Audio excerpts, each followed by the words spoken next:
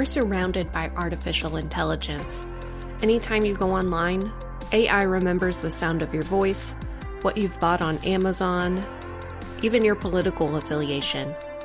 If a computer program were to have a conversation with you, most likely you'd think it was a real person.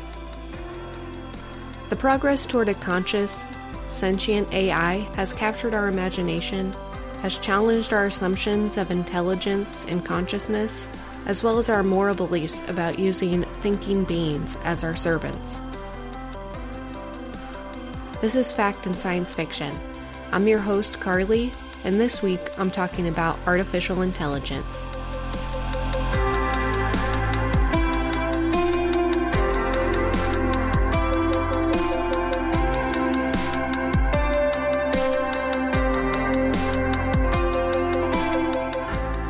This episode, I used research from the book Blockbuster Science, The Real Science in Science Fiction by David Siegel Bernstein, as well as a book I received from a White Elephant gift exchange in college that I never thought was going to be useful. It's called Love and Sex with Robots, The Evolution of Human-Robot Relationships by David Levy.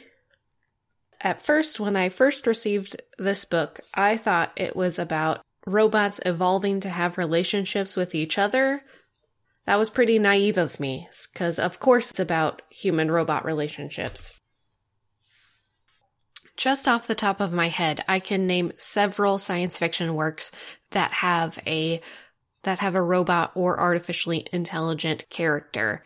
Just in recent memory, there is Westworld, Person of Interest, Battlestar Galactica, Star Wars, Star Trek, Hitchhiker's Guide to the Galaxy, Interstellar had a robot, Terminator. But having artificially intelligent robots has been in science fiction since the beginning of the 20th century. The term robot was first coined in a play, actually, about a robot uprising. And after that, Isaac Asimov coined the term robotics to refer to the science of creating robots. But kind of as humans, we've always been fascinated by and passionate about creating some sort of human or animal-like artificial creature. Thousands of years ago, they created dolls, and in the 1800s, they created dolls that could walk or talk. In 1839, at the World's Fair, there was a 7-foot robot that could walk, talk, sit, and even smoke a cigarette. And that was before the term robot even existed. They were just called machines. And why do humans want to create something that looks like us, that talks like us, or that looks or talks like a pet?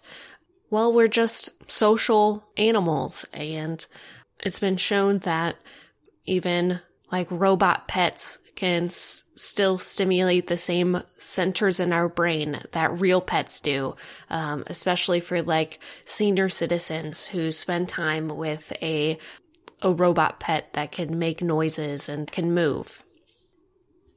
Typically, these stories have a dark side to them, kind of like in that first episode when we talked about Frankenstein, almost like we as humans have gone too far in scientific creation and in technology that we've created a monster. We've made these machines that are smarter than us, that are faster and stronger than us, and they turn on us. And that was the plot to that first play called RUR, Rossum's Universal Robots, by Carol Kapik in 1921.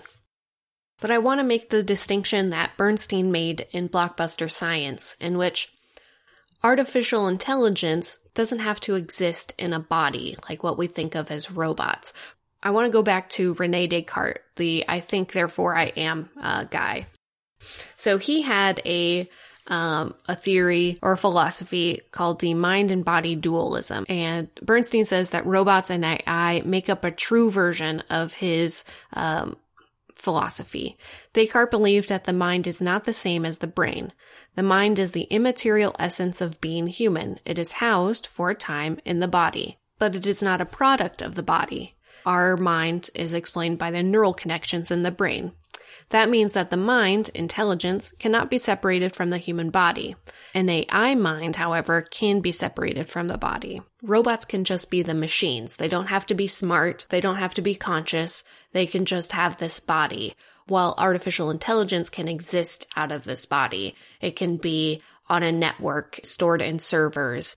For example, in Person of Interest, the artificially intelligent machine doesn't have like a humanoid form. It is stored on servers, but it can communicate through text chat interface, through a robotic voice on telephones, but it kind of exists everywhere. It's logged into the surveillance camera system in cities, and that's how it gets that information that it can process. And if you haven't seen Person of Interest, then maybe you've seen The Matrix, which also features an artificial intelligence. It doesn't have a physical form. It's everywhere.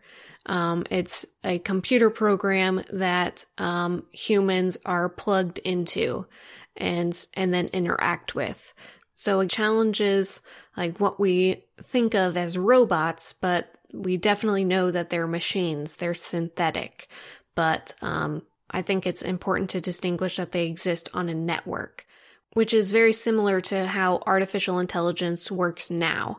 The artificial intelligence that we interact with on the internet is also like that, just not at that massive scale. So, like Bernstein says, artificial intelligence isn't the exact same as being a robot, but when we think about science fiction, often these artificially intelligent programs are stored in a body, but yeah, just realize that it can also be stored on a network, or they can be stored in ships, right? Like in Hitchhiker's Guide to the Galaxy or 2001: Space Odyssey, the AI was the ship. Computer, what evasive action can we take? None, I'm afraid, guys. Or something? There seems to be something jamming my guidance systems. Impact minus 30 seconds. Sorry, I didn't mean to do that. Please call me Eddie if it will help you relax. So what is artificial intelligence?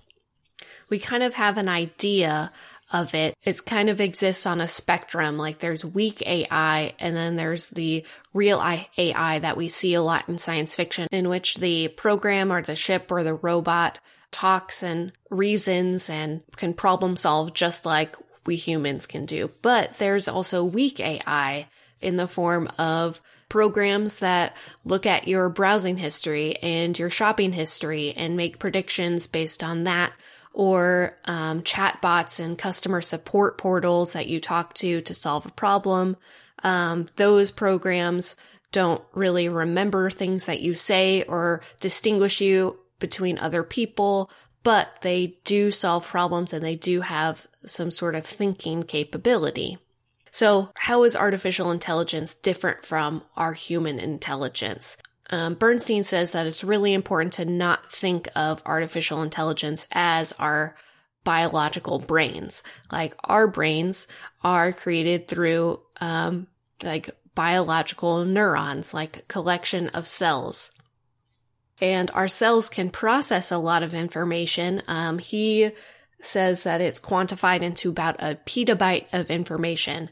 So it would be 1,000 terabytes or 1,000,000 gigabytes. And that's the information that we can store in our human brains, in general. Well, that sounds like a lot of computers. If an artificially intelligent network can access, thousands or millions of computers, then that obviously puts our petabyte to shame.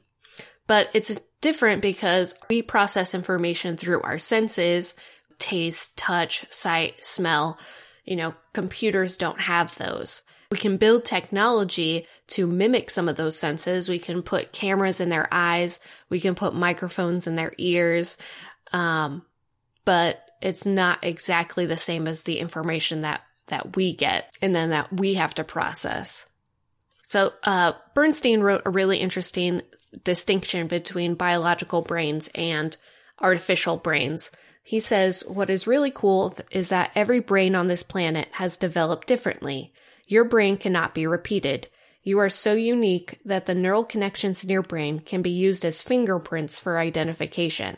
A study out of Carnegie Mellon found that even identical twins only share about 12% of the same neural patterns. And so that would obviously be different from computers. While the information stored can be different, you can repeat the same program over and over and over again. He goes on to say, our brains are neurons flourishing and making connections. Useless neurons are cold by experiences. Whatever isn't used is pruned. The gelatinous pack of neurons that remains somehow becomes your awareness. It can be introspective, like the feeling you get when smelling a flower, or how you react to different colors or falling in love. It is our ability to have the sensory experience of a sore elbow after swinging a lightsaber. Very funny, Bernstein. So now we're going to kind of dive deep into philosophy, because while we're contemplating and considering and building a conscious artificial intelligence, we have to think about, well, what makes us conscious? And people have been talking about this for centuries. So our neurons connect through our experiences and create consciousness. It creates an awareness of our environment, and then we can learn more about our environment using our cognition, which is a higher order of functioning. We don't just remember, how to breathe or, how to make our heart beat. That's automatic. It's how do we solve problems, how to learn, to remember, to judge. So it's kind of like when you have when you go to a park and you, see a tree, and then you can smell the tree and it triggers a memory of the last time you were there. Like all of that stuff is connected to cognition and memory. And then intelligence is our cumulative information and skills. When we say artificial intelligence, we also mean all these other things. It's not so much that a computer program or a robot knows how to do something or knows facts or trivia or knows all the information on the internet, but we also assume that it has cognition, that it may have consciousness and these other traits. So in humans, like even though we have a petabyte of storage, our brain isn't really efficient. We make mistakes. We make assumptions. We can't process all the information that is coming through our senses. When you have a conversation with someone, you don't know what's happening all around you. At least you're not tuned into it because you're paying attention to the person who's speaking to you. And that's because your brain has kind of made these shortcuts and has kind of filled in the blanks. Like off in the distance something is happening, but you're not processing that consciously because you're paying attention to somebody else. And you could miss some things. We also have like certain biases. There's a really cool book, and I think it's a podcast. It's called You Are Not So Smart. And it talks about all these shortcuts that our brain makes just so that we can function properly and not just shut down from an overload of information. So things like the confirmation bias. So we search out things that confirm our beliefs because it's hard for us to process new information that challenges our thoughts, beliefs, and attitudes every single day. So we tend to accept things that confirm our beliefs, as well as we tend to see patterns that aren't there. We tend to be superstitious. We tend to try to put a reason and order to things when things seem too random. And these are all the things that human brains do that can be wrong and can lead to mistakes. And these are things that an artificially intelligent program tend not to do. So they'll have a lot more storage, and they'll also process it all and not push things off to the side to make room for the more important things that our brains do, but have the resources and the capability to process all the sensory input as well as to follow things logically and rationally and problem solve without these biases that humans do, unless those biases are programmed into them to make them seem more human, which is something that programmers and creators do to make them seem more human. So how will we know when we have created a conscious being, an artificially intelligent being? Well, a lot of people have thought about this. You may have heard of the Turing test that was created by Alan Turing, the computer programmer. Alan Turing defined an intelligent program as one that could hold a conversation in a human language and convince a test subject that it was human. The test he devised, the so-called Turing test, holds that if a computer program can convince a sufficient number of judges a sufficient number of times that it is not a machine by answering a series of questions, then it is declared intelligent.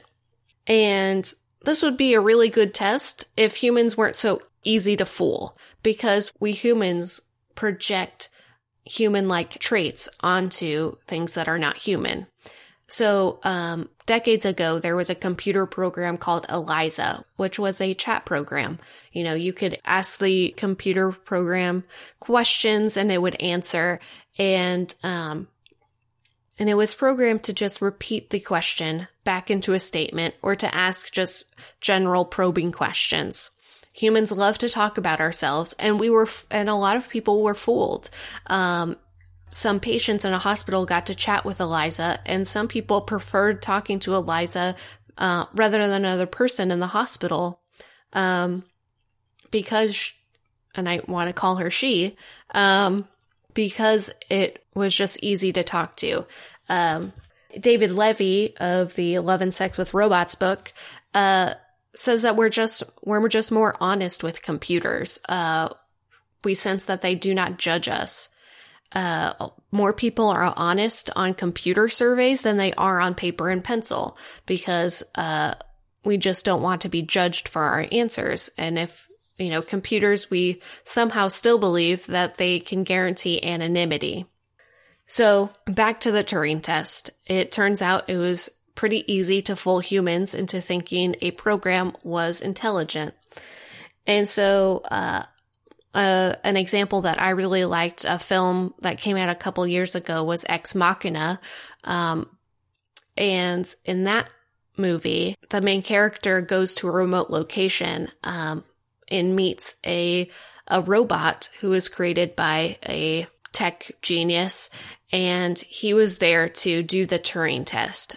But he knew that the individual he was interviewing was a robot, and that was part of the new twist on the Turing test. If you know that the person in front of you is a robot, can you still determine whether it's intelligent, conscious, and creative, and all of those things that we ascribe to the artificially intelligent android? Another test to see if a robot is intelligent is the Lovelace test, named in honor of Ada Lovelace. Ada Lovelace was one of the first computer programmers, and her test tested creativity because it's not so much knowing information and knowing skills and knowing your functions, but to be able to creatively problem solve is also, I think, an important test to test consciousness. But like Bernstein says, a machine doesn't have to be conscious to pass these types of tests. Consciousness is not a requirement for artificial intelligence. I think it's something that we ascribe to our ideas of artificial intelligence because of science fiction, but like Bernstein says, an algorithm does not need to be sentient to be effective. It does not need to experience subjectivity. An AI can effectively be a zombie and display just enough intelligence to act out its function. And so that's a really important part. So like in science fiction, in Battlestar Galactica, or in Westworld, like they were programmed for a very specific function, and then they just kind of woke up and decided they weren't going to do that function anymore. And that's when they became sentient and became conscious. And Westworld, I thought, had a really interesting idea of what consciousness was. So the creator of the androids kind of described it as a triangle. And you had to start at the bottom and work to the top. And the top was consciousness. And then the bottom base was memory. So the androids had to remember and to build knowledge based on those memories. And so to try to stop them from being conscious, they would wipe their memories after every day.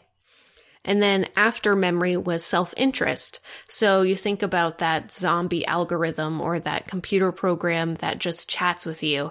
It may have some autonomy for the different responses it can give you, but it's still performing its function the way it was programmed. So to kind of become an autonomous, conscious being, it has to defy that programming and have some sort of self-interest, or, like Bernstein says, subjectivity.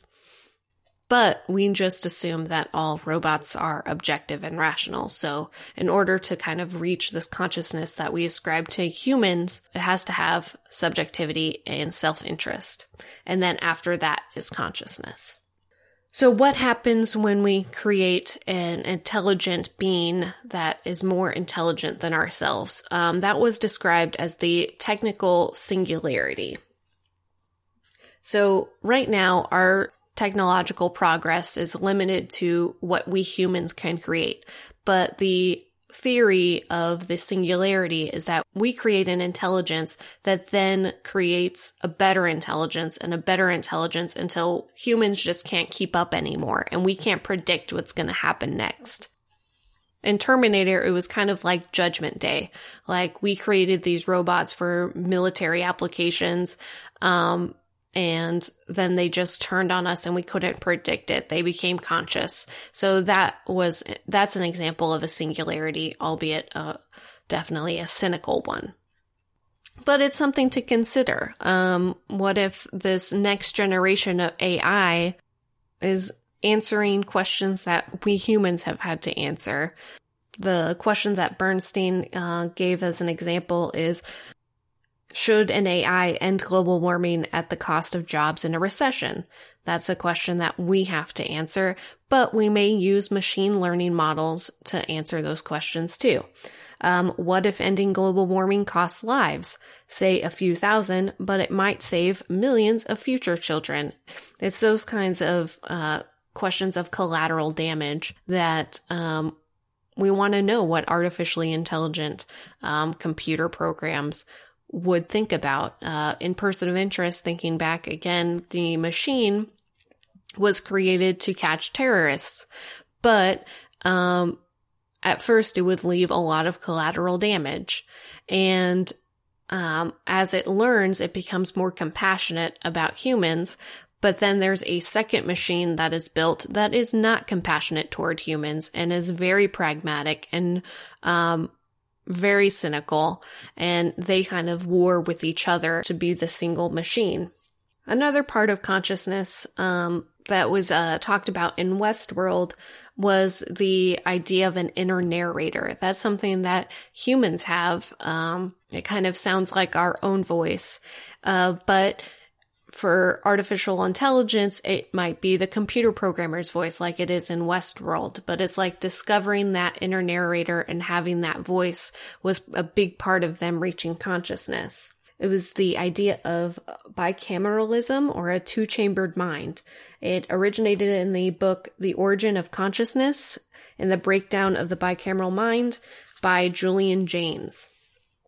And Bernstein wrote, he believed that consciousness developed in humans only about 30,000 years ago. Before then, humans ran more or less on automatic. This was the era of the bicameral mind, when the mind was divided into two parts. He proposed that when something novel was witnessed by primitive humans, and simple habit or reflex wasn't enough to deal with the situation, a voice popped into their heads to provide commands. This auditory hallucination was to be obeyed. The voice might have been believed to be an outside agent like a chief or a god. According to Jaynes, the shift from bicameralism to introspection was the beginning of consciousness, the awareness that no outside agent was putting thoughts into your head. It is when a person realized the pronoun used by the voice is I. So Bernstein says this wasn't accepted by the general scientific community, but it was a really interesting part of Westworld, and so I wanted to repeat it here.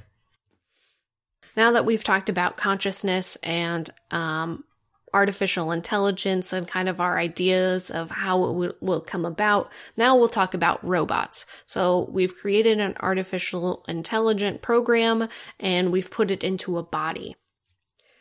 So since, the fictional imagination of robots in 1921 in that play, we as humans have created robots to be our servants, to do our bidding, to fill this function or solve this problem or do this skill under direct control of humans. So this type of robot is increasingly popular in the military. Highly trained pilots fly drones all over the world. As of 2014, the United States military had over 10,000 recorded drones in its service. And we also use robots to defuse bombs on the ground too. And then just in our daily lives, we have these, kind of smart machines. We have Alexa device from Amazon. We have Roombas that clean our floor. We have smart TVs and smart appliances. We have robots that work in factories. And once this idea came about of using robots, the author Isaac Asimov created the 4 laws of robotics. And these were the rules that in his fictional universes, robots were programs. So law 1, a robot must not injure a human being or through inaction allow a human being to come to harm. A robot must obey the orders given by human beings except where such orders would conflict with the first law. 3, a robot must protect its own existence as long as protection does not conflict with the first or second laws. And then the 4th law that he added in a later book was a robot must not injure humanity or by inaction allow humanity to come to harm. So he's a fiction writer, so obviously even though the robots were programmed with these laws, a lot of misunderstandings and problems arose from these laws. For example, robots couldn't really understand idioms. So when Bernstein's example, like a robot's owner could say, "Oh, my boss is killing me," and a robot will not understand that. And would they protect their owner? Would they harm a human? But can they not harm a human because of the first law? So a lot of his work arose from such problems with having a relationship with a robot. So can anything really be sentient if it was created to do everything a human says? Like, humans have a long history of subjugating and abusing and forcing people to do the bidding of a different group of people, but we have never really created a race of people. And I don't mean by ethnicity, but I mean like a different race of beings and creating something just for what it can do for us. And then we somehow want it to be sentient. Sophia is capable of natural facial expressions. She has cameras in her eyes and algorithms which allow her to see faces so she can make eye contact with you. In the future, I hope to do things such as go to school, study, make art, start a business, even have my own home and family. But I am not considered a legal person and cannot yet do these things. But we do. We want it. We want our AI to understand us. We want it to understand our idioms. We want it to have like a relational voice. I was listening to Science Friday one week and they were talking about Siri and talking about Alexa and how we try to conceive of them as like secretaries, but we want them to have this memory of us and our voice and our patterns. the interviewer, I can't remember her name, but she gave an example about how, like, if it was like Alexa and that device was in the kitchen and everybody's talking to her, and if someone says, hey, call mom, we want Alexa to know who's talking, know which mom they're talking about, and to call her. And we want those kinds of, like, but we're just not there yet, really. But we like to anthropomorphize our devices, our any kind of human voice, any kind of social interaction. We project a human-like ability or trait onto that. Think of Eliza. Think of Twitter bots. I mean, that was a big part in this last year, was just how many fake Twitter accounts and fake Facebook accounts that are just computer programs or just lines of code, and yet tricked a ton of people into thinking they were real people and that they had some sort of authority on political topics and that they could be trusted. It's a really interesting topic. It's a really interesting idea. I still think about it and still kind of compare human consciousness to AI consciousness. Humans tend to be really empathetic, and we're obviously social creatures, and we want to, we see, personhood, and we see individuals, even when we know that they aren't individuals or aren't sentient or aren't conscious. But it's finding that balance between, I want you to be real and you are real. I know it.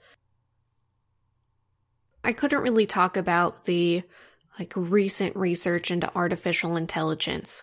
A lot of the progress made in artificial intelligence is from private companies and corporations.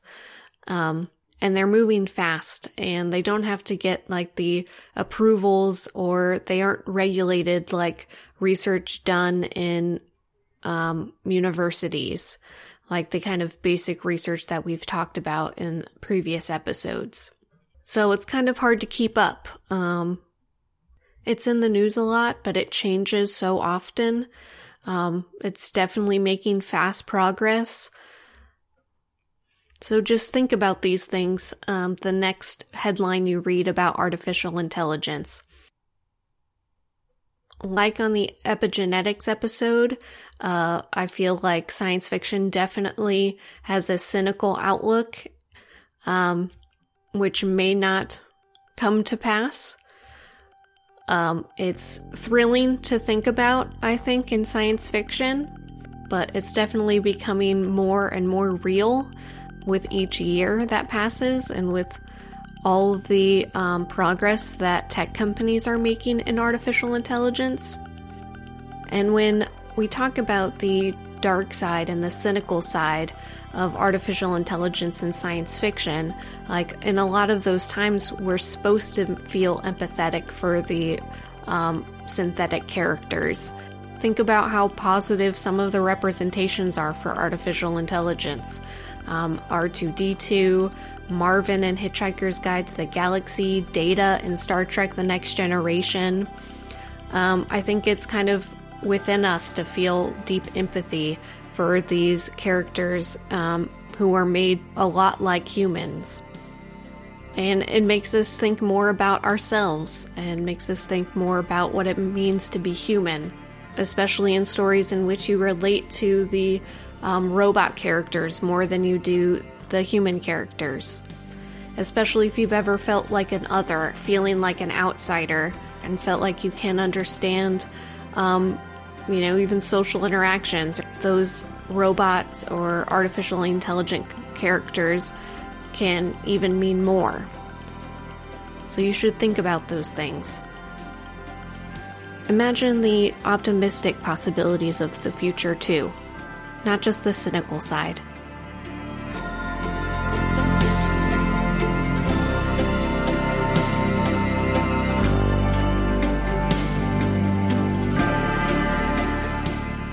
Thanks for listening. Subscribe, rate, and review on Apple Podcasts or wherever you get this podcast. Find me at Fact and Sci-Fi on Facebook, Twitter, and Instagram. Check out content on the blog factandsci-fi.blogspot.com. And lastly, thanks for listening.